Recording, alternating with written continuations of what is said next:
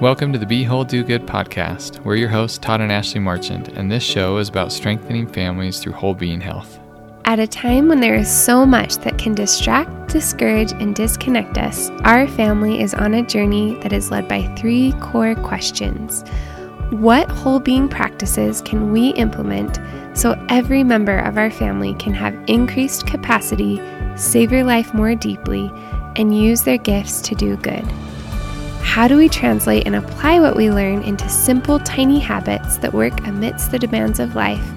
And how can we use our increased capacity to better care for others in our family, community, and throughout the world? Each month, our family focuses on one core area of whole being health. We take the biggest challenges we're facing in that area, seek out answers and direction, and do all we can to implement what we learn, all the while sharing our journey through this podcast so you can learn and grow alongside us. We joyfully invite you and your family to join us on this whole being health journey. Thanks for listening to today's episode. It's an exciting one for us as it's the first interview we recorded since we decided to focus on strengthening families and to do the majority of interviews with both Ashley and I together. This month's focus for our family is on strengthening our physical well-being. A couple of weeks ago, I interviewed Drew Ramsey about what foods are some of the most important, particularly for nourishing good mental health. For this episode, we had the opportunity to interview Sarah Ladden, not on what to feed our families, but on how to feed them in a way that leads to joy, connection, trust, and autonomy. This is part 2 of that interview, and we hope that you enjoy it as much as we did. I do want to speak to this just for a minute because I have a genuine question about it. Sure.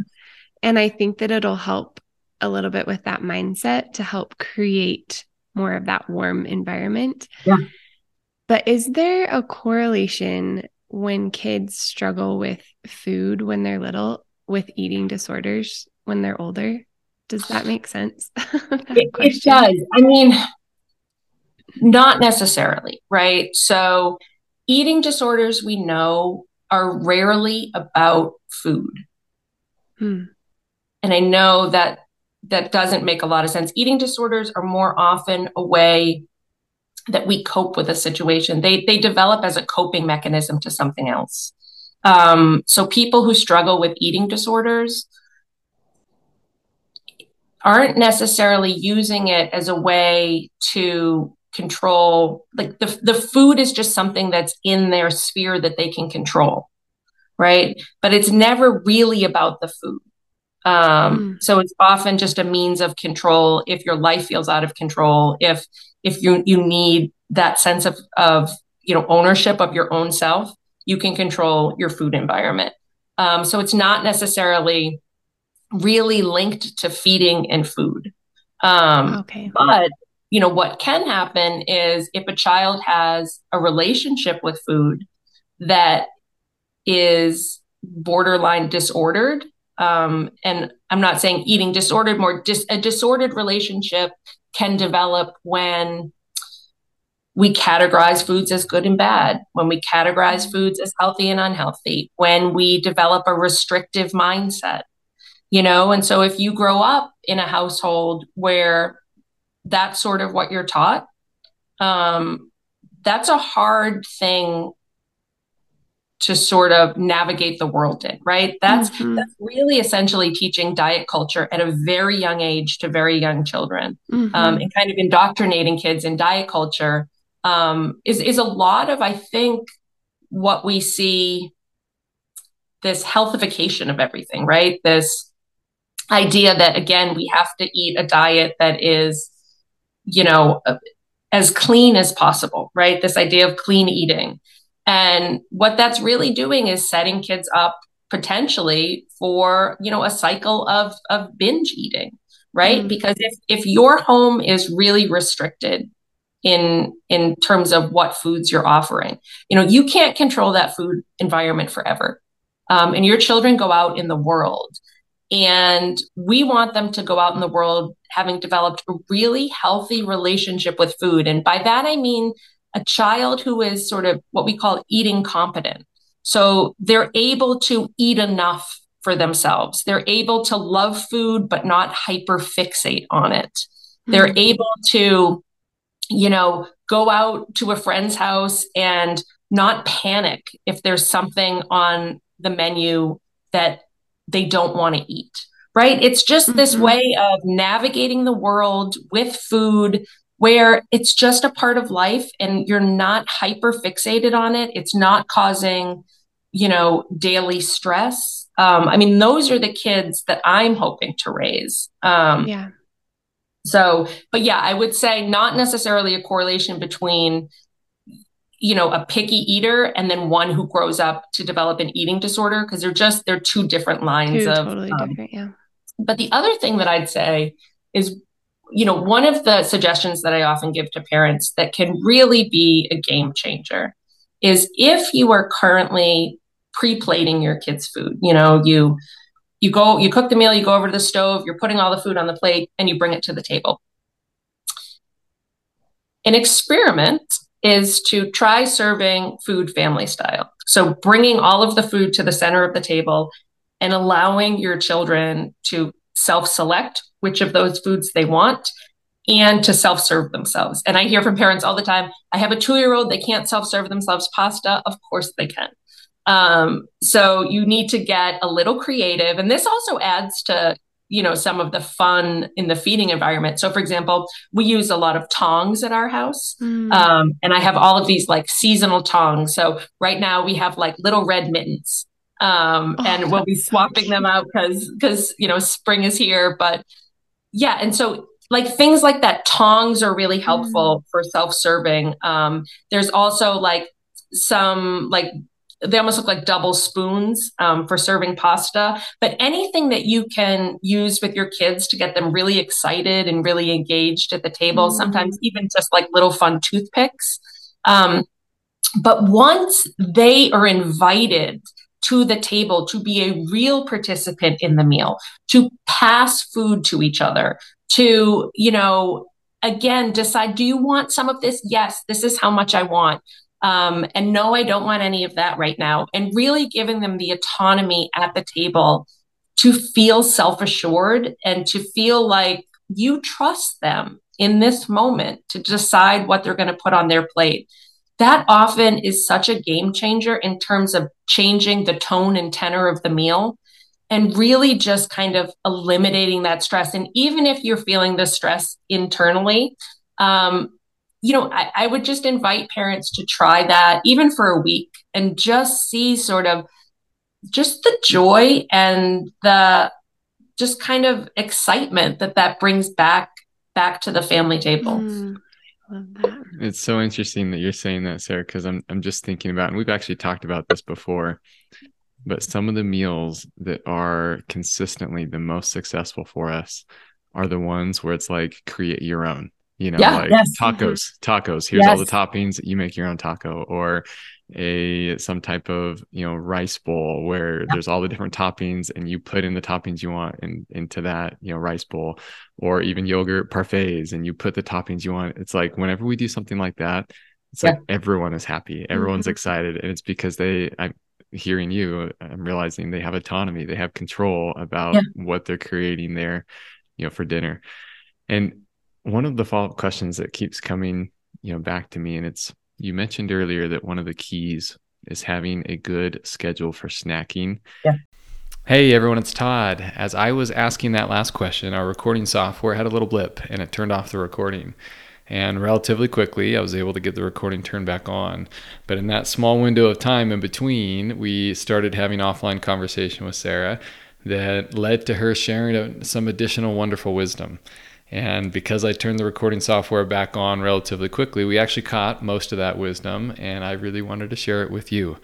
But I couldn't find a natural way to try to tie it all together by editing and inserting in some form of a question. And so I just figured I'd tell you exactly what happened so that you could enjoy this additional wisdom from her before we got back to the snacking question I was asking. So here you go.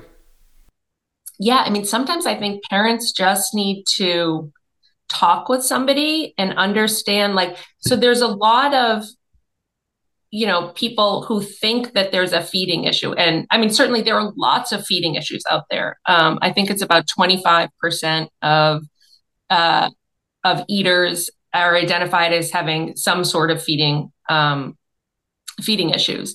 But within that, there is a lot of misperceived feeding issues by parents. And some of that is, again, because our perception of what is normal is so skewed by what is fed to us by the media and by social media in particular. I mean, if you're seeing all of these beautiful bento boxes with, 8 different kinds of rainbow fruit and vegetables, or you're seeing kids eating quinoa and sushi and salmon, and your child doesn't do that, there's a panic that you're doing something wrong. When sometimes that picture that we're seeing isn't necessarily reality. And another thing is, if you have been feeding your baby all along and you're so proud they're a great eater, they're eating the avocado, they're eating the salmon, they're just, it's beautiful. And then around like 2 years, you start seeing some of those foods fall off. You start hearing no a lot. All of their favorite foods are suddenly, not their favorite foods anymore. They don't want anything to do with what their prior feeding life looked like. That's very common. That's something called food neophobia. And it's literally a fear of food. And that happens to all children around that age. So I often equate it sort of like to like a sleep jag. Like, when you're kind of your child is learning to sleep, and we know that we can anticipate there are certain developmental times when they're young, when their sleep is just going to go haywire. And it's doing that because they're growing, because like all of these developmental milestones are happening, and it's sort of messing with their sleep schedule, right? Well, we don't necessarily anticipate the same thing happening with their eating habits, but that's exactly what happens, like for several years during toddlerhood. And because parents aren't aware of this and we're not teaching parents about it, oftentimes what happens is we kind of overly correct for that. And we think, oh, something happened. They're not eating the same foods. And now I want to get nutrition into them. So I know they eat sort of this limited scope of foods. So I'm only going to serve these limited preferred foods because I don't know what's happening. So I think sort of when you have the knowledge, when you can anticipate sort of these developmental stages happening, you're more empowered to say, no, we're going to stay the course. We're going to keep offering foods, even if they're not eating it, because we're giving them autonomy, because we know this is a phase that, hopefully most kids outgrow.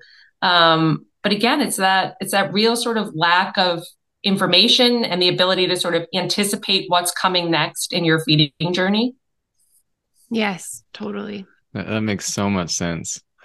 So Todd, I know you wanted to ask about snacking. Yeah, there's just this question I have because it seems so clear that some of the keys to this whole experience is one, the meal times themselves are really, really important. And then having the scheduled snacks you mentioned.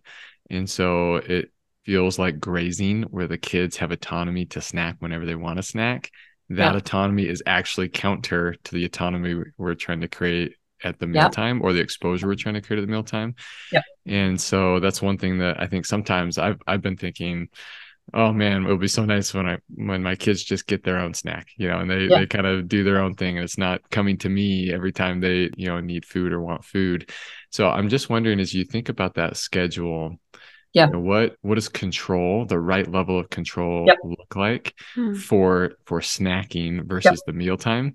And I'll just toss in now that one of the things for us is our kids, and it's led by one child in particular, really like bedtime snacks. It's like a part of their routine. And so I'd also love, as a part of this whole snacking response, for you to address, what's your perspective on bedtime snacks? Absolutely.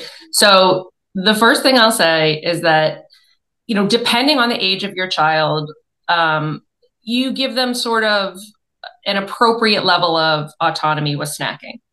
So if we're talking about, a younger child, a child under 10, you're still really in charge of the what, where, and when of all food occasions during the day, including snacking.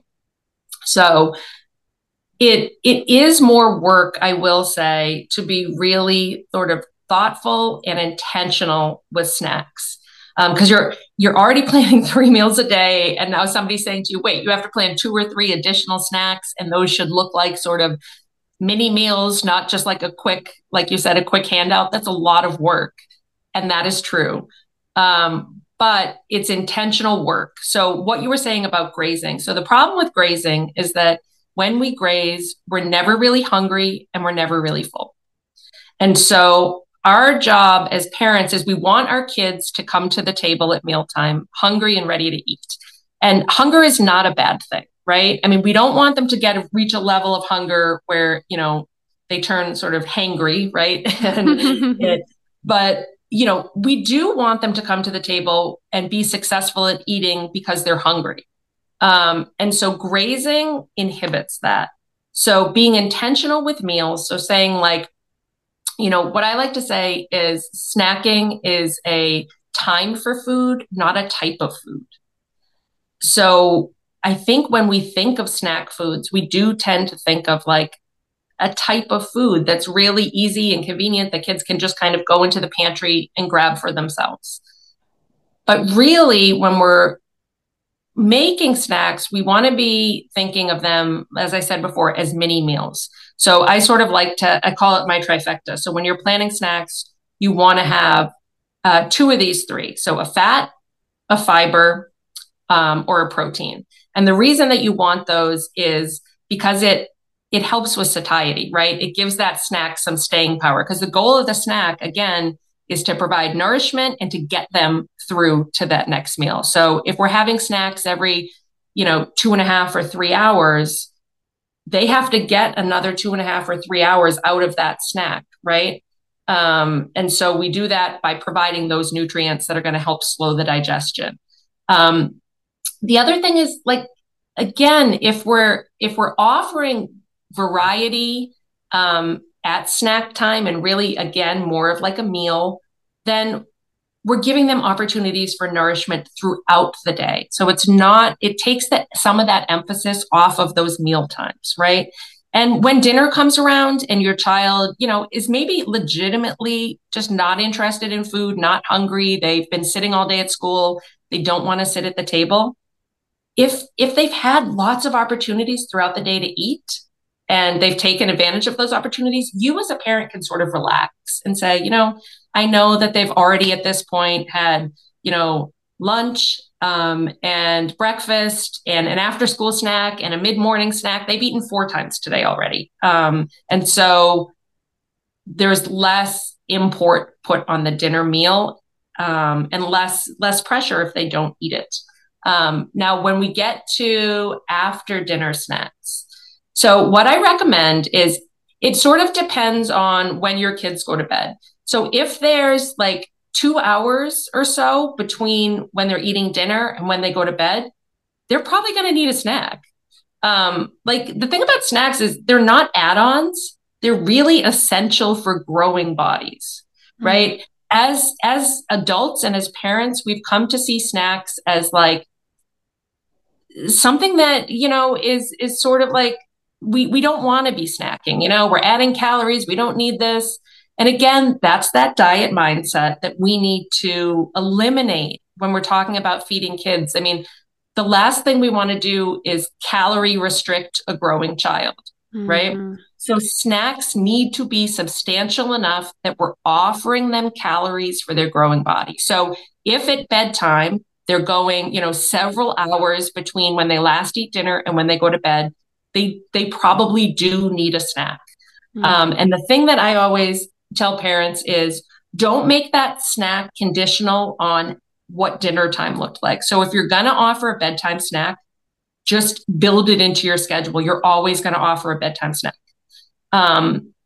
Because if we make it like on nights that you don't eat a lot of dinner, you get a bedtime snack, right? Then that's playing into that, I'm starting to control the what of feeding, or I'm sorry, the how much of feeding, right? Instead of my roles and responsibilities. So if you're going to offer a bedtime snack, always offer it. And yeah, I mean, that's sort of my best advice on the bedtime snack.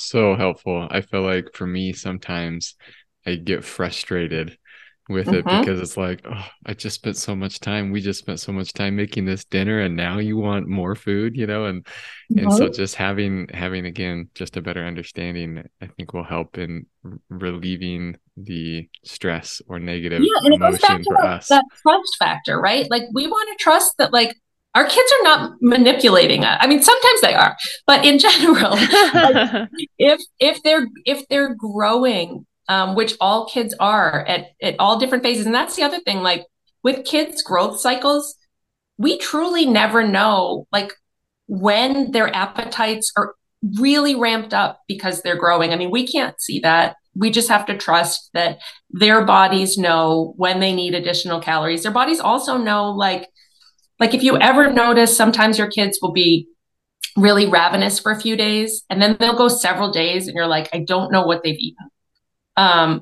That's very common for kids. I often say like the most consistent things about kids is their inconsistency with eating, and so as parents, we tend to intellectualize eating.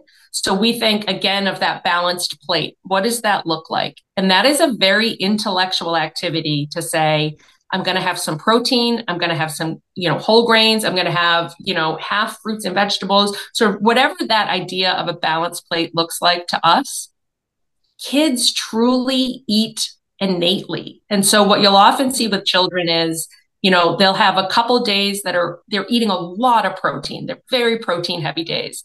And then they'll have some days where like they're like a carb monster. They're just eating carbohydrate after carbohydrate. And then maybe they'll have like a couple fruit days, right? And so I often counsel parents, widen your lens when you're looking at your child's diet. We don't want to compare meal to meal or even day to day. So when I do a nutritional assessment, I'm often looking at 2 weeks, at 4 weeks. Do you really want to widen that? And then truly what I find with 95% of the kids that I work with is when you widen the lens and you look for sort of nutritional issues, you don't see them. So kids' bodies know what they need. And, those couple of protein heavy like days during the month are really going to make up for like the couple of days when you're like, they didn't eat any. So when you widen the lens and when you look at it as, not necessarily like you're offering a balanced meal, but it doesn't mean that they're going to be choosing all of those foods at that meal. And that is okay because they're eating sort of intuitively. And that's what intuitive eating really looks like. Just sort of listening to your body and it's not an intellectual exercise. I feel like some of the main things I've taken are like calm down and just like look at the bigger perspective. Yeah. It's truly. like increasing your mindfulness as a parent will really help your kids in this process. And I know we're getting near the end. Sure. I loved how you said the thing about making it fun. So, and I've heard a few fun things as we've been working with this one child to just do fun things like, and I'd loved your perspective on this, like add food coloring to food to make it fun, or use little like cookie cutters and cut their sandwich out, doing it fun. So I don't know if you have any other suggestions of just creating it to be more of a fun experience. I think fun helps replace anxiety for me when I'm more focused on the fun. You know what's interesting that you just said that? So we have a new dog and we are working with a dog trainer and the dog has some anxiety. And she said something to me the other day that really stood out to me. So she said, the opposite of anxiety is not like calmness, right? Like, so she was saying, if your dog is anxious, you don't want to, your instinct is to create a calm environment, but the opposite of anxious is confidence.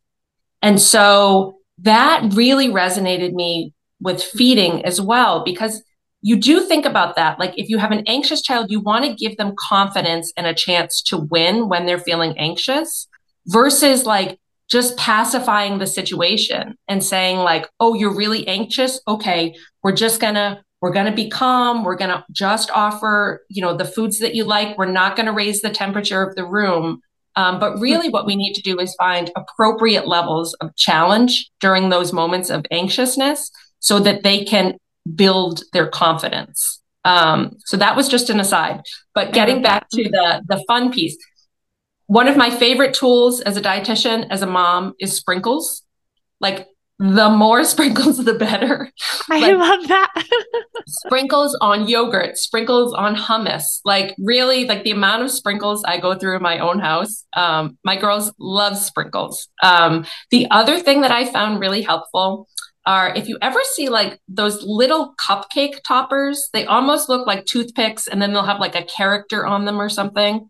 Those are really fun just to make like food more engaging. So if you get like right now we have a rotation of like some Frozen characters. We have Anna and Elsa, and my 4-year-old just sort of puts them on her food and like talks to her food and feeds the characters. And it's really fun. So any way that you can get them to engage with the food. So I know a lot of parents will say, I don't have time to do like the cute little cutouts or this or that. That's okay. Like, there's, again, lots of quick and easy tricks that you can use that don't necessarily require you, the parent, to go so above and beyond that it feels like, because one of the issues with that is if you're putting so much of yourself in making this fun and your kid still refuses it, then like the amount of frustration you have can sometimes ramp up. You're like, I went above and beyond. I made a smiley face and you don't even like it. So, but yeah, like lots of fun things you can do. Like even things like, so we oftentimes will have like a feeding the baby session where we get all of her baby dolls and we just sit around and she feeds them and she goes in the pantry and she picks out the foods that she thinks they might like, which, she ends up eating herself. But just to get them sort of excited about food, playing restaurant is another great one. So, if somebody wants to be the wait staff, somebody wants to be the host, somebody wants to be the busser, right? Just getting them involved and excited in the activity of the meal, can be really fun for them. We've started doing with my older girls, my 8 and 10-year-old, one day a week, they get to plan the menu and they get to cook it. And it is so much fun for them. And they're so invested in it. And they're going through, cookbooks and they're looking online and they're just like really excited about what they're going to cook. And it's amazing to see like, they do hit all the key points of a meal. They're saying like somebody will plan this salad or, it's a full meal and they plan dessert and it's really fun for them. And again, they just get really invested in the meal. So anytime you can do that, and just get them excited to be there. And again, if they're not going to eat the food, that is okay. You want the dining table, the family table, to be a place that brings them joy and connection. And when you have sort of this just fun outlook on meals and it's less about, there's less dread to it. There's less, I know they're not going to eat this. I know, somebody's going to end up crying because I'm going to, because we can't give dessert until they finish this, and a lot of stress. So when we can just eliminate all of those expectations, it really makes feeding sort of a joy again. And is every meal going to be, fun and joyful? And again, this idyllic image you had when you first had a baby? Well, no, because they're kids and they're still going to fight with each other and they're still going to want to, eat for 2 minutes and get up and run outside to play with their friends. But if you can lower your level of stress at the table, it really does impact, your children overall and the whole environment at the table. And it's just happy for me thinking about it, Sarah, because it's like creating that joyful experience for them. It's also like, I would have joy with that. It's like, it's actually bring the joy back to mealtime for us as parents, which obviously the two, as we've been talking about, are completely connected. But I just am grateful. I'm grateful for this ability to see what the mindset shift can be, and to Yeah. feel just the expertise and the research behind it to give confidence in it. So maybe just one very last question as a way of Sure. just wrapping the conversation up. As we, Ashley and I, with our family and anyone listening, take all this wonderful insight and we go and seek to implement it, I'd just be curious if, what you see as you work with families. What are some of the biggest hurdles post learning this stuff and trying to implement it Sure. that maybe we haven't talked about yet, that families tend to run into, and just so we can have that in mind and have a plan for it? Yes. So I will say, and I always tell families this when I work with them, anticipate setbacks. So it's always 2 steps forward, 3 steps back. That's just the way it works.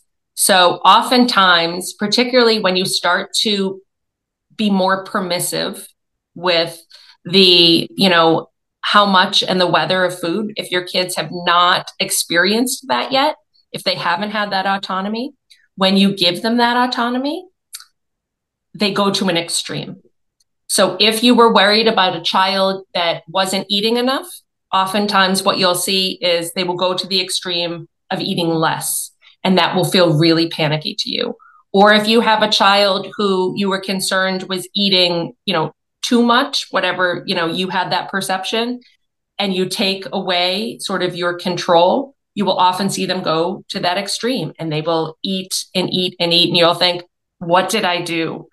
But I promise, when parents sort of stay the course of, again, developing like this trust model, this autonomy, giving some control back to your child over time, and it depends on the child. It depends on the age of the child. Usually when a child is younger and we start implementing some of these strategies, you often see like within a couple weeks, real changes. For an older child, you're going to see that take longer. So we may be talking about a couple of months. But, I will say that I have seen this work in so many different families, at so many different ages. I mean, I see kids from ages, 2, and I think I have a client right now who's 15. So, it's just, you have to trust the process. And that's the scariest part of this whole thing, is trust. It's trusting your child. It's trusting yourself. It's trusting that, all of the sort of fears that you have about nutritional like inadequacies, that it's going to be okay. And this is a growing process. And it's like any other part of parenting. It's really hard to hand over the reins to your kiddos. But they can do it, and they will surprise you. They really will. I mean, I think when we give our children the ability to do something, and when we say, we trust you to do this, and I know that you can do this, and I know that you can listen to your body, it's amazing how they show up. And just to watch that process and watch them blossom is really beautiful. I love that. Sarah, this has been so amazing. So good. Like life-changing. Like so helpful and so realistic, because I love how you are living all of these things. And I always feel like that makes it so much more powerful when the teacher is living what they're preaching. Yeah. I mean, believe me, my girls are typical eaters, I mean, the idea that like, because you're a dietitian, you have, quote unquote, perfect eaters. I have 3 daughters. They have very different personalities, and they have very different feeding personalities. It's just like, if you expect sort of that you raised all your kids in the same environment and they're all going to turn out the same, like, not true. Everybody has like their own quirks. And so my kitchen table is really like my own personal learning lab for all of this stuff, and I struggle right alongside other parents. And, I really put the work in, but it's not easy. Feeding kids is not easy. And, if that's the expectation, you're going to be disappointed. There are always going to be ups and downs. But I think at the end of the day, if your goal is not necessarily to create a perfect eater, but to create like a confident eater, somebody who can go out in the world and navigate, food and their appetite in a way that is relaxed and joyful, and that they don't hyperfixate on it. Like, that's always my goal with working with families, is helping to give that to families. Well, Sarah, we're ready to access all your resources, sign up for your programs. Yes. And I am sure a lot of people listening will feel the same way. So I would just love to give you a chance here at the end. Where can people find you? Oh, absolutely. So my website is the name of my company. It's betterfamilymeals.com. So you'll find lots of information on there, lots of resources. I also, as I mentioned earlier, work one-on-one with families. I do parent coaching. So I do that virtually, sort of all across the country. And then I'm very active on Instagram, and that handle is at Better Family Meals. And I post every day. So I post all of the meals and the snacks that I'm serving my kids. And again, that's what I'm serving them. It's not necessarily what what they're eating, because I let them decide that. And then I post a lot of just helpful, tips and tricks and sort of mindset work, particularly for parents who are struggling with picky eaters. So just sort of a real life tutorial every day on Instagram. Awesome. Well, we look forward to following you on those things. And Awesome. Just thank you so much for this was a pleasure. Yeah, awesome. Thank you so much for your time, Sarah. Thanks, guys. Thank you for listening to part 2 of our interview with Sarah Ladden. If you found it helpful, we would so appreciate a review on your favorite podcast platform. Also, Ashley and I are so excited to announce that the last week of this month we'll be hosting a free 5-day challenge for parents. If you have a child that is a yeller, or who retreats to silence, or refuses to go to school, or who turns to teasing when they feel off, or who acts out their difficult emotions in any way you're not sure how to respond to, this 5-day challenge is for you. With a small investment of time each day that last week of April, you'll be given some simple, doable tips that help you to be more mindful as a parent and a better guide for your kids in processing their difficult emotions in more healthy ways. If you're interested in joining us, head over to beholdyogood.com and click on the banner at the top of the website. Whether you're ready to join us this go around or not, we are here to be a support to you and your family and hope you have a wonderful day.